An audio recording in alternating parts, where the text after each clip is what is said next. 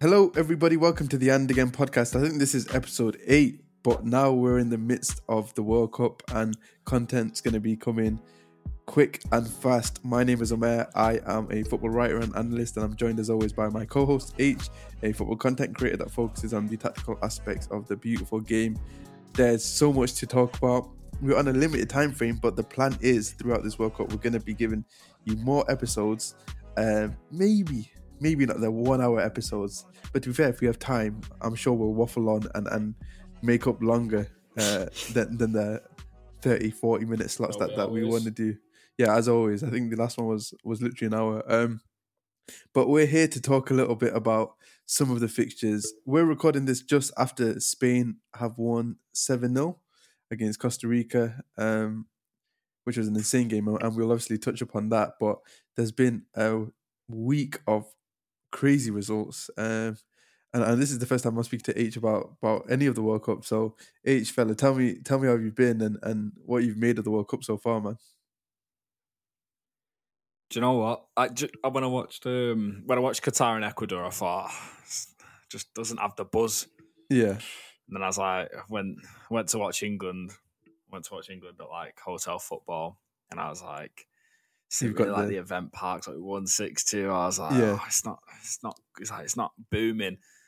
But then after the game, after England had won, I was like, I'm actually really starting to like this, like proper like it. And then when Argentina got beat off Saudi Arabia, I was like, yeah, this is a proper competition. Like, yeah, that game I honestly, celebrated I celebrated like I was from Saudi Arabia. I mean, like the second goal that went in, I celebrated it like when Gundogan scored that winner against Aston Villa, man. I was proper screaming. I was jumping up. It was insane. To be fair, you had some serious receipts.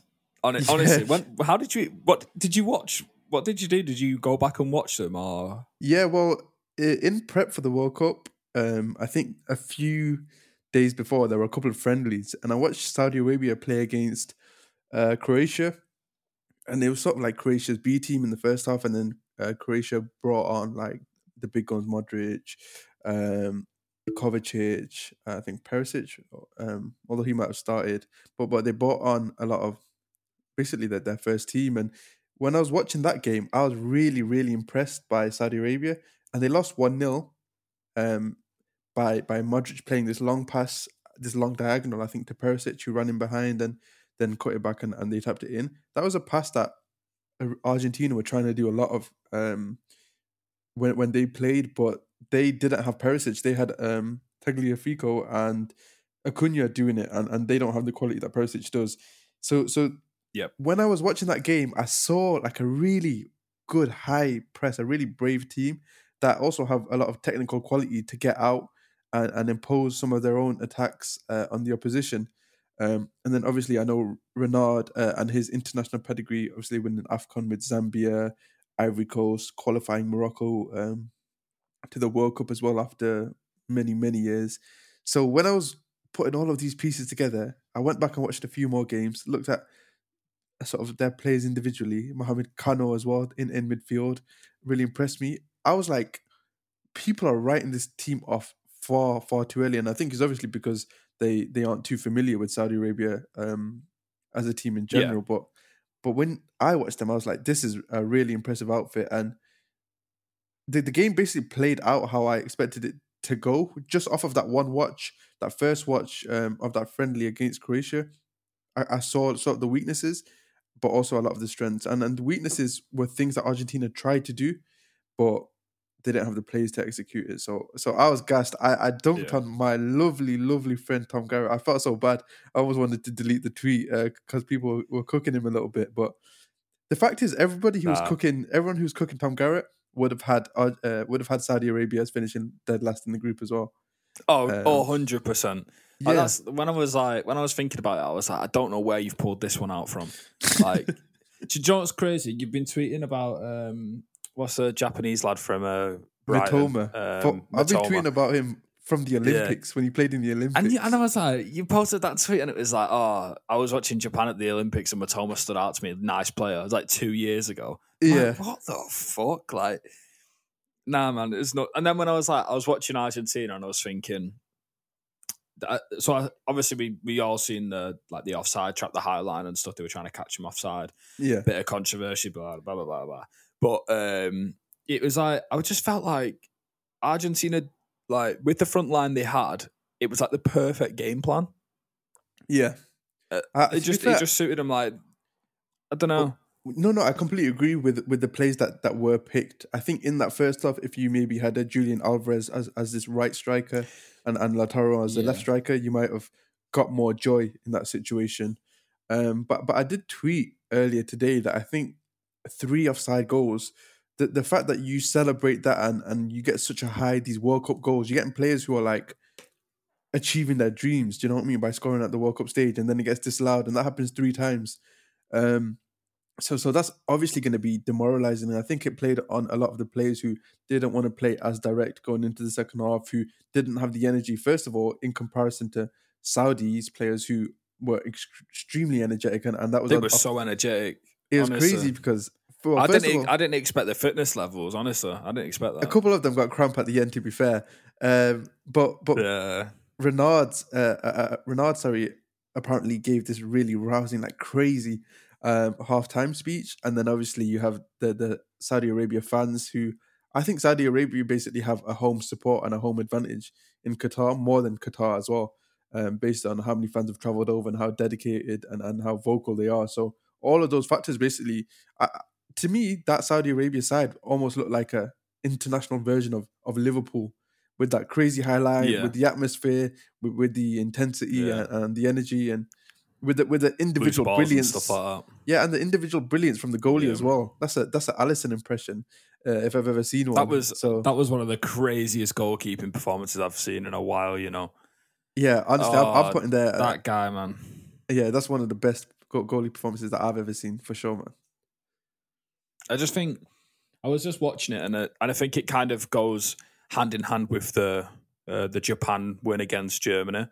And I was just thinking, like the tactical evolution in football now, like just the level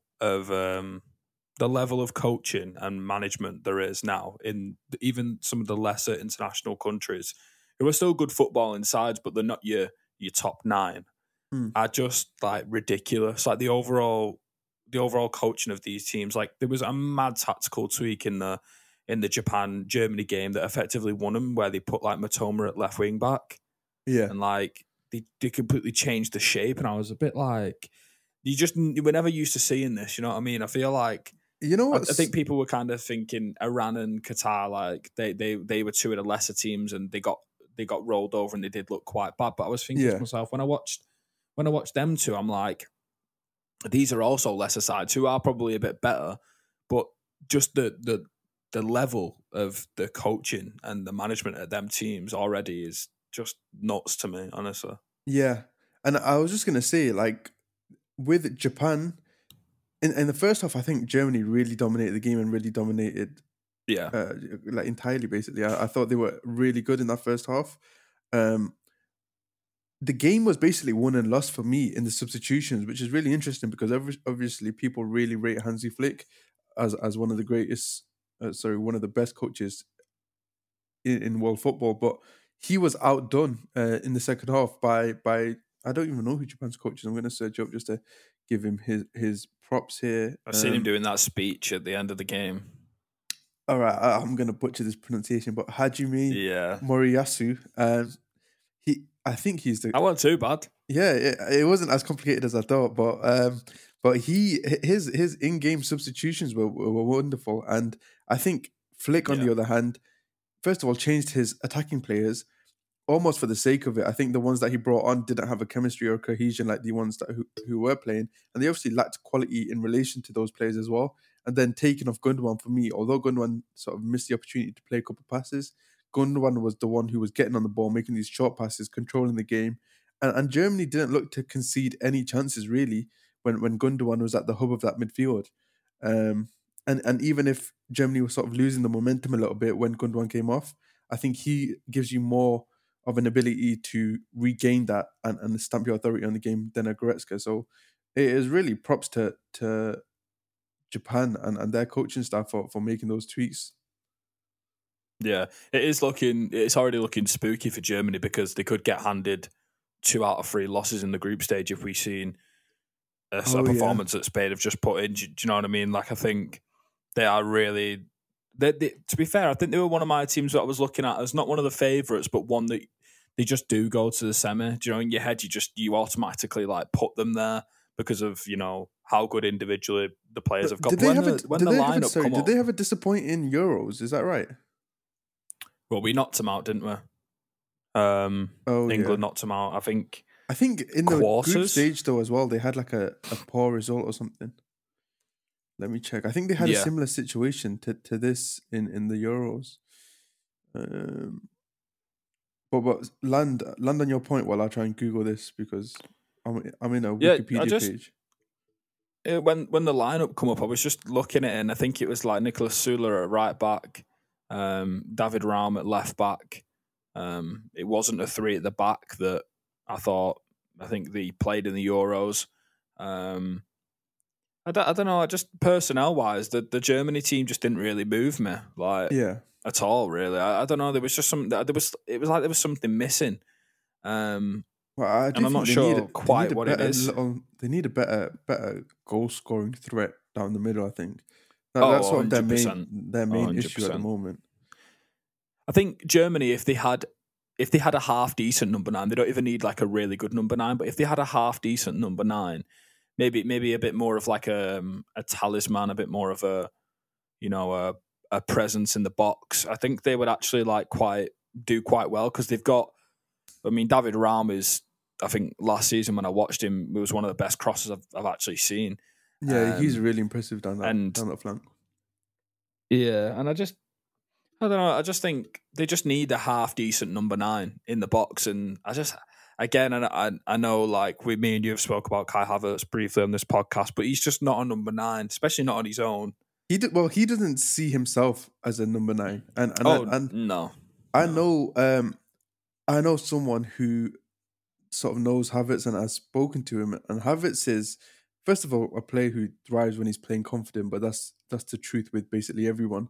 And he's a player who never sees himself as a number 9, and particularly not a number 9 who wants to put his back up against like really physical, imposing centre backs or wait in the box to I don't know, like barge and be physical against these really strong and imposing centre backs. He's this guy who wants to arrive late in the box and connect with players deeper and a little bit wider towards the right in particular.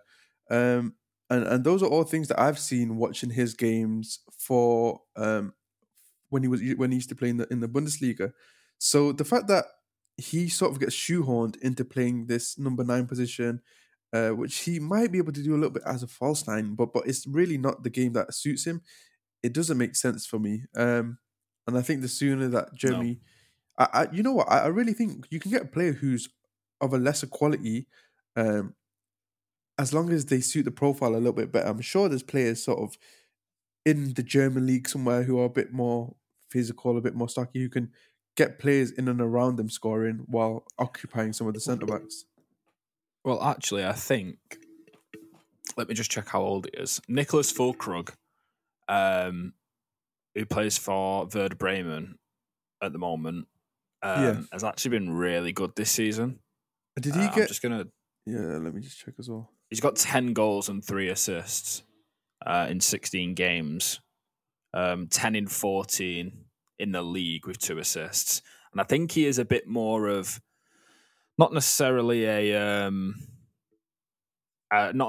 a big centre forward, but a centre forward who is a lot more More comfortable of a natural 9, in basically. in the 9. And I just think for me, I don't know what it is, but I just find it hard to understand why certain people, or not certain people, certain coaches and certain managers really like Kai Havertz playing like as a final action player. I've been a bit of big critic of Havertz at Chelsea, and I just think when he has played good, he's never really played good as a 9. I don't really know what we're justifying this off. I think he obviously has a lot of technical quality, and he shows up in moments. And I think obviously if you're watching him in training and things like that, is undoubtable. The quality that he has. It's just about whether he can do it on the stage, like sort of over 90 minutes.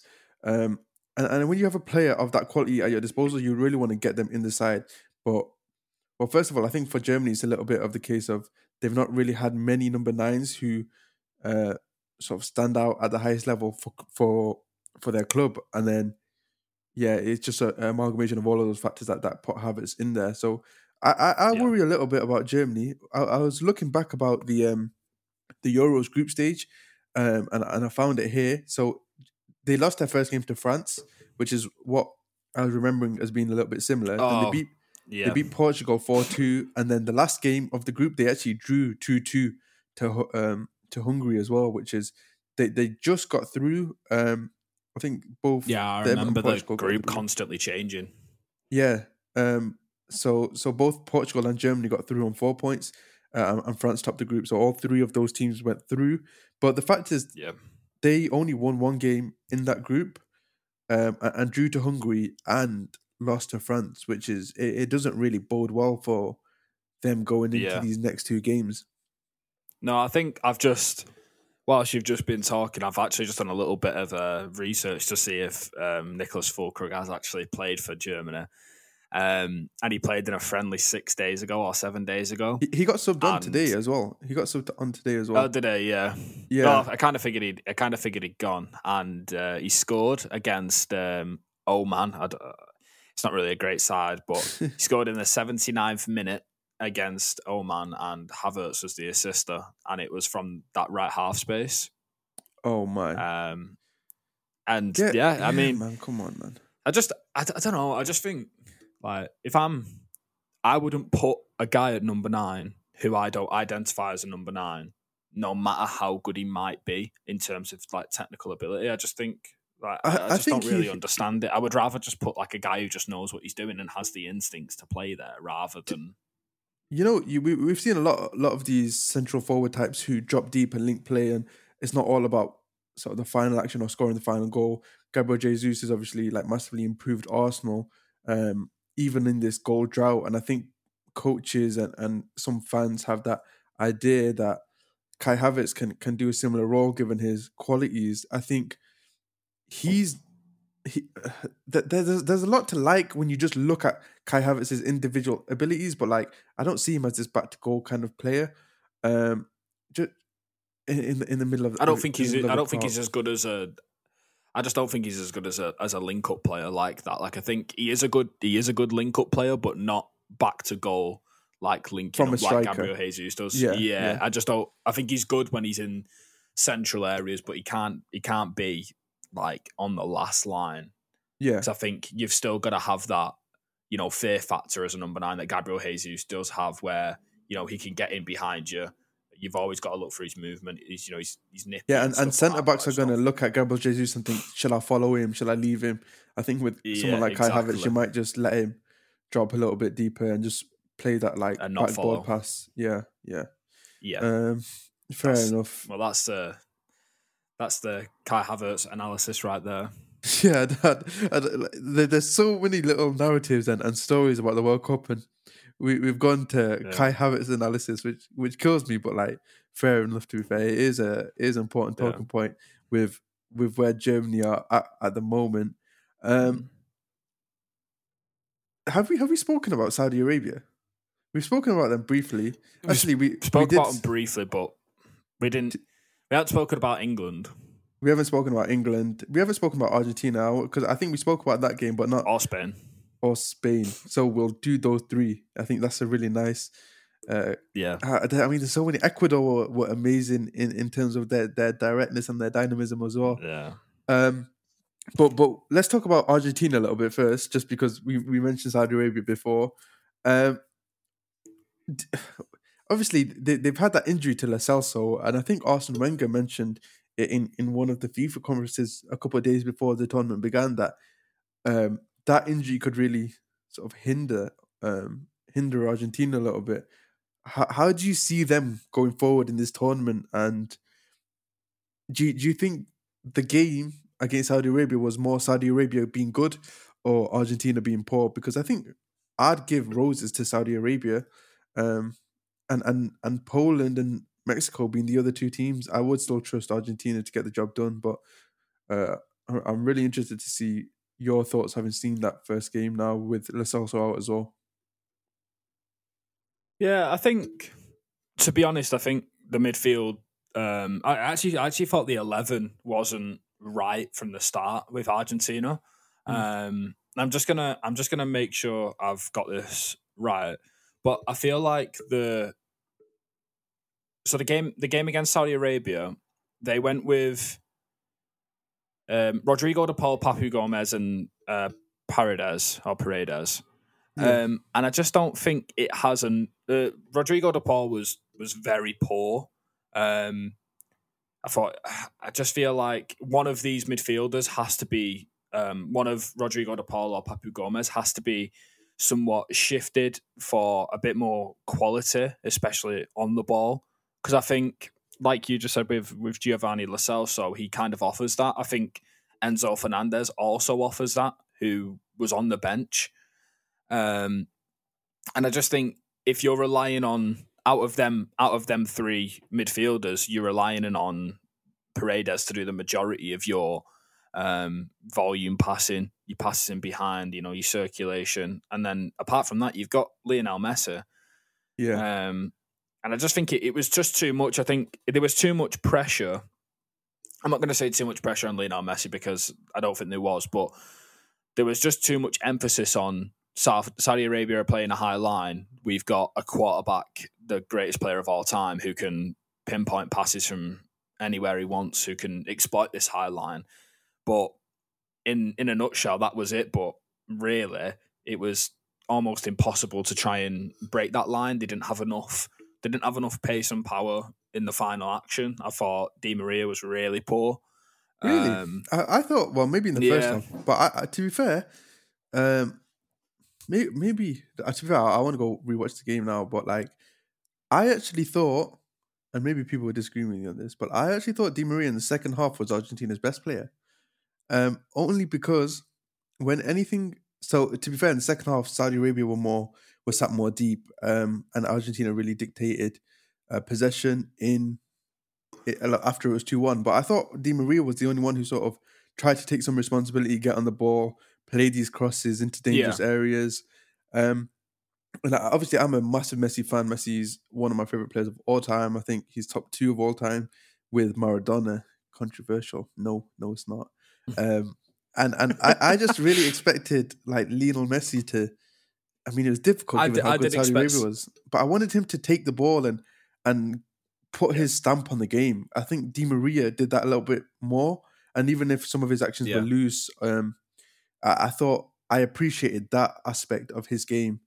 And I yeah. wish I saw that from Messi a little bit more, who was trapped sometimes in the middle or didn't get on the ball as much, at least I by think the eye that's one thing test. you do see with like.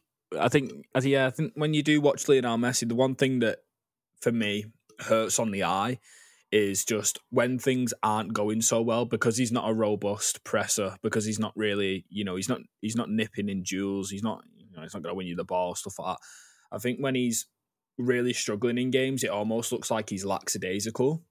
Yeah, When really, he's not, but he just looks lackadaisical in some actions when they don't come off. And I feel like I'm on the same page as you. With I was just expecting him. I was expecting like a wicked ball strike just from outside the box, top just to left shift the corner, momentum a or little bit because yeah, just something that makes you go, oh, there he is, like, do you know what I mean, yeah, stuff like that. put But I some just doubt think, in players' minds and yeah, get the crowd off the the feet a fear little bit. factor was there. The fear factor was there for Saudi Arabia because everyone knows about Lionel Messi. But I feel like he didn't do anything in the game that made them fear him. And then when the confidence was going with the box defending, with like the just the confidence growing overall in the game, I Yeah, just feel like you give yourself the confidence. And if Lionel Messi's not going to fire back at you, then you kind of can just free reign. You don't have to be scared of him and stuff like that. And I feel like it almost took Messi too long to get going. yeah. Um, I think. Well, and to be he fair, just never ended up getting going anyway. I think in the first half where he was getting a little bit more on the ball and playing these passes in behind for I mean, to be fair, they did score. Argentina did score like 3 offside goals, and Messi was Yeah, running behind the last line for and scoring on one of them, and I think he passed it for one of the other ones. So in those situations, he was impressive. It was just like in the second half when your team's losing, I just wanted him to do a little bit more, and maybe that's sort of me putting too much pressure on him rather than seeing Argentina as the entire collective. Um, yeah, and I don't normally like to buy into narratives like that, but I just thought like maybe given the space was a little bit wider, get Lionel Messi on the ball on the right and have someone else attack the ball yeah, inside and because we did see that chance where Messi was on the end of a cross from Di Maria, I think, and I was like, I haven't seen Messi head the ball in years by like the it's a six good yard header. box. Yeah, yeah, it was nice. But like I just maybe you want to flip those roles a little bit because I'm looking at the heat map now, and Messi rarely um got it in wide areas on the right wing. He barely got it there at all. Di Maria touched it a lot there. Yeah, Messi got most of his touches sort of in his own half or by the centre circle, and then the rest were at the corner flag, which is where a lot of his chances came from. So I yeah. don't know. I just expected a bit more I influence think if from they're him. gonna, I think if they're going to, I'm not really. I don't really watch Argentina enough to know how the system works, what formations they favour. But I think I'd like to see somewhat more of a 4-2-3-1, and Mm. actually have like enough forward players to have the different dynamics. I think when you've only got really 3 forward players, you've got Lautaro Martinez, who's a really good like second man striker. And then you've obviously got Di Maria, who's just quality in a nutshell. You know, his He can move crossing's inside really, as really well. good. Yeah, yeah. When he comes inside, he's. I actually think Di Maria when he could. Just totally off topic. Di Maria when he come to United, I remember like reading a lot about him after he left and stuff like that. And obviously the way it went, and I just began to appreciate him so much like more. Obviously, I didn't really agree with the way he treated Manchester United after the fact and stuff like that. But he's got honestly some of the his left foot is ridiculous, You especially when he know, comes inside. I was speaking to someone about Di Maria, and he's really an underrated player. I think I'm Yeah, pretty sure actually he has the third most assists in Champions League history behind Lionel Messi and Cristiano Ronaldo. And then obviously in the yeah, Copa America final, I think he was the best player in that Copa America that they ended up winning as well. So on the I feel main like no one stage, knows how to rank him. yeah, yeah, yeah, I would agree with Like you in on the that in point. the in the grand scheme, yeah, I think yeah, he's always this sort of supportive player, because mm, there's always bigger names or players who might get the actual goal, um, but he's such a creative player. He's obviously dropped into midfield threes throughout his career. I think at Liverpool, not at Liverpool. I don't know why I mentioned Liverpool. At Real Madrid for at Real Madrid for a little bit. That the World Cup yeah. has fried my brain. Um, I but know the club fact is football that is dead to me at the yeah, moment. I don't know where that team came from. I could have mentioned any international side. That's so bizarre. But yeah, I thought Di Maria was impressive. I think you probably need to get Julian Alvarez in the side, and Julian Alvarez can play out Yeah, wide and make those darting runs from those wide areas, and maybe he yeah, would have been better doing that than Acuna, for example. I just having yeah. Messi play that diagonal in for Alvarez on that side. Um, Yeah, I feel like when your width is coming from was it Molina and Tagliafico who started the game? Yeah, I just feel like when that's your width, you know, penetration. I just think it's not exactly incredible. It's not frightening either directness yeah. or quality wise. On the right, they had Di Maria, who would hold a lot of that width, but on the left they had Yeah, Gomez move narrow and Tagliafico play as yeah, this running, uh, sort of wide left player. If they'd watched, and maybe they didn't, and I don't want to sort of do them a disservice, but watching that Croatia friendly and where that goal came from, you would have seen that having this dynamic left sided runner would have done them a whole lot of good, um, yeah, especially with Di Maria and Messi on this right hand side playing that pass. And I just wonder, I'm looking at their bench, is there any player who can make that sort of run? The only one who I can think of, actually, to be fair, McAllister maybe, but I would have said should be Julian Alvarez. Garnacho. Garnacho would have been perfect, honestly. In that Yes, sort of area, Garnacho would have been perfect. I just I just feel like when you've got when you've got like a like you've described him in past times as like a quarterback, Lionel Messi. I feel like if you think about when he drops deep and he's on his left foot, what run like perfectly complements that style of play. Yeah, And it's just a direct left-sided run, and I just think for the life of me, I just cannot understand why he went narrow on narrow on the left side. It kind of limits his game completely, especially when he's been playing at PSG and he's got flying wing backs and forwards who are drifting wide and they're dropping yeah. narrow, and he's always got runners off him. But I just feel like at Argentina at the moment, I just feel like they're sacrificing too many forward players to have a bit too much midfield control, maybe. Yeah. To be fair, I will say that Saudi Arabia, we do need to give them props for how they defended, because the way that they doubled up basically on every man who had the ball and their reactive sort of style of defending. I mean, there were actions that reminded me of like Cannavaro, because players were jumping from central defense like into really wide defending areas, winning the ball and having sort of midfielders drop into that line to cover for their teammate. And one thing I noticed in the Yeah, first half actually was when they were pressing, so Argentina's midfielders tried to receive the ball sort of a little bit, I think I'd say in the half space, but a little bit deeper. The players who went out to press them were actually the wide centre backs. The wide centre backs of Saudi's back five, I think, pushed really high. Like they closed the distance how you'd see wing backs normally close the distance to the opposition fullback. yeah. Like they sprinted like 20 yards to apply pressure in that way. So I think that was a really impressive aspect of Saudi Arabia's game that meant that sort of those half space midfielders couldn't get on the ball, turn and play the passing behind. Um, so I do think in the next games, like I don't see Poland doing that, and I don't see Mexico doing that. Um, so I think Argentina should be okay going forward. I don't know if you would echo that sort of sentiment. I think they'll be okay. I think the group is probably favourable enough to not get punished. I feel like what's let me just I think I've got the group right in my head. It's Argentina, Poland Saudi and Arabia, Mexico. and there's Poland and Mexico. Yeah, I Mexico, yeah. think. Well, Yeah, I think that might be the easiest group.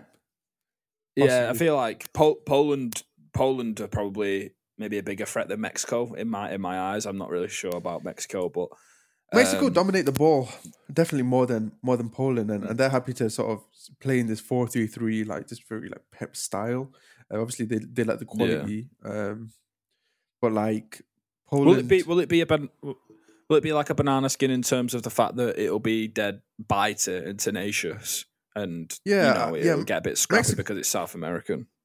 yeah, possibly, and also the fact that Mexico had really great support in that game, or a really great atmosphere in that game. They also play Yeah, with the ball a lot, so possibly Argentina. It'll be interesting to see who dominates the ball in that game actually. And if Argentina don't, they might have to spring counterattacks again, and then you still want someone like Julian Alvarez um, attacking on the other side. If Argentina dominate the ball, then I don't think Mexico have like the settled defense to keep them out.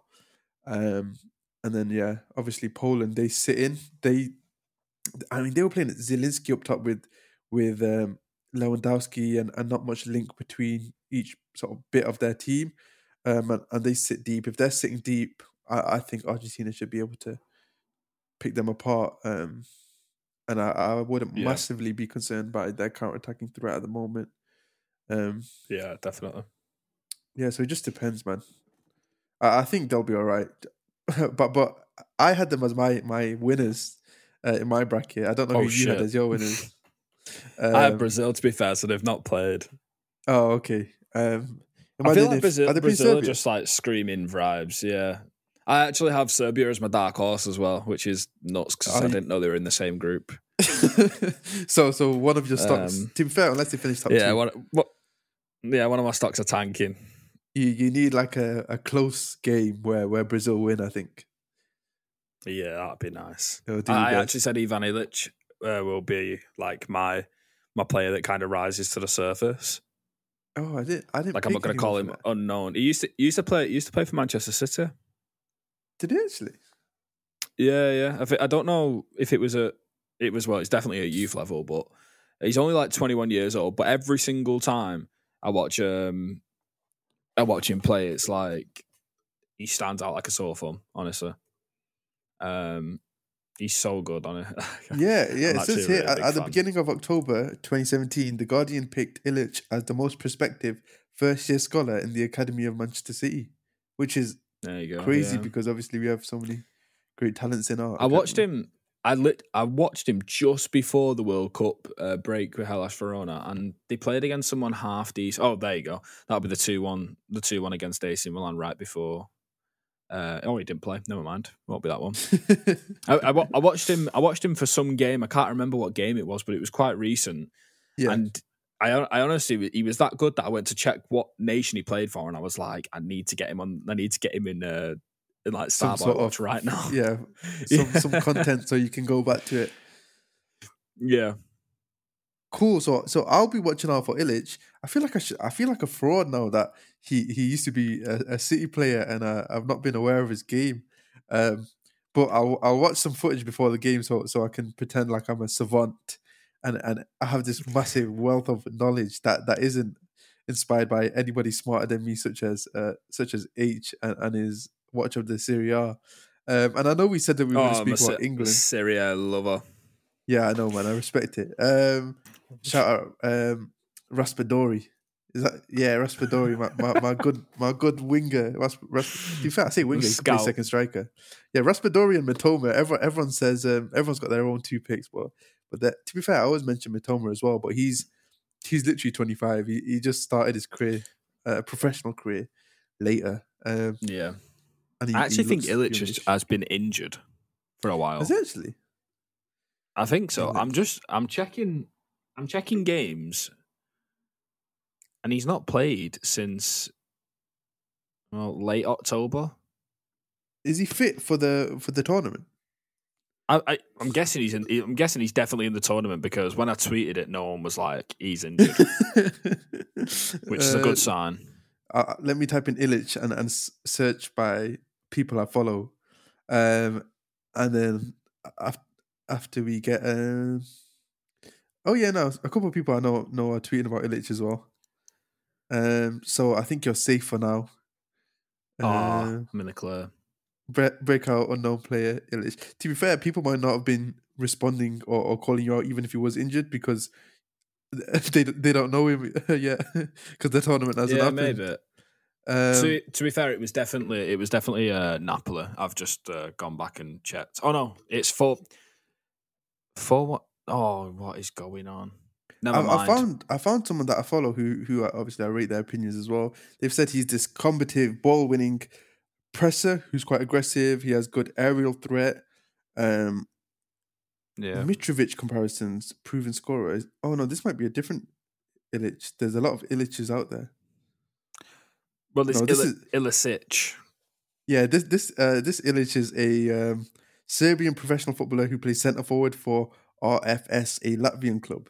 So that's another one for people to watch out for. He's going on that's Star by Watch, yeah. Yeah. we'll tap in for all of these Serbians. And we were going to mention England, and we were going to mention who else? Spain. But Spain. Lads, I need to go. And England we'll talk about so much. And you're probably bored to death with all of the England talk that you're getting from everywhere. Spain, I'll encourage you to check out H's TikTok because he's working on another one here. So we'll push all of the traffic there. And obviously we'll seek to record another episode of our World Cup edition of and again in the next 2 or 3 days, and post that basically the same evening because we're not doing heavy editing on these. Real vibes, real analysis, and real good chats. Nice and clean. Yes, sir. So I know we don't cut anything out of this. Yeah, I know. Which I really love, man. I assume and I hope people haven't complained yet. I think in the first couple of episodes, I literally cut like extra breaths out because it's like I need this to be really clean and perfect. But we've improved how we talk on things, and I think to provide analysis but also keep it conversational is like the best balance. And if you disagree, let us know and you can switch it. And if you agree, keep tuning in. We appreciate the support massively. We'll catch you in the next few days. Peace.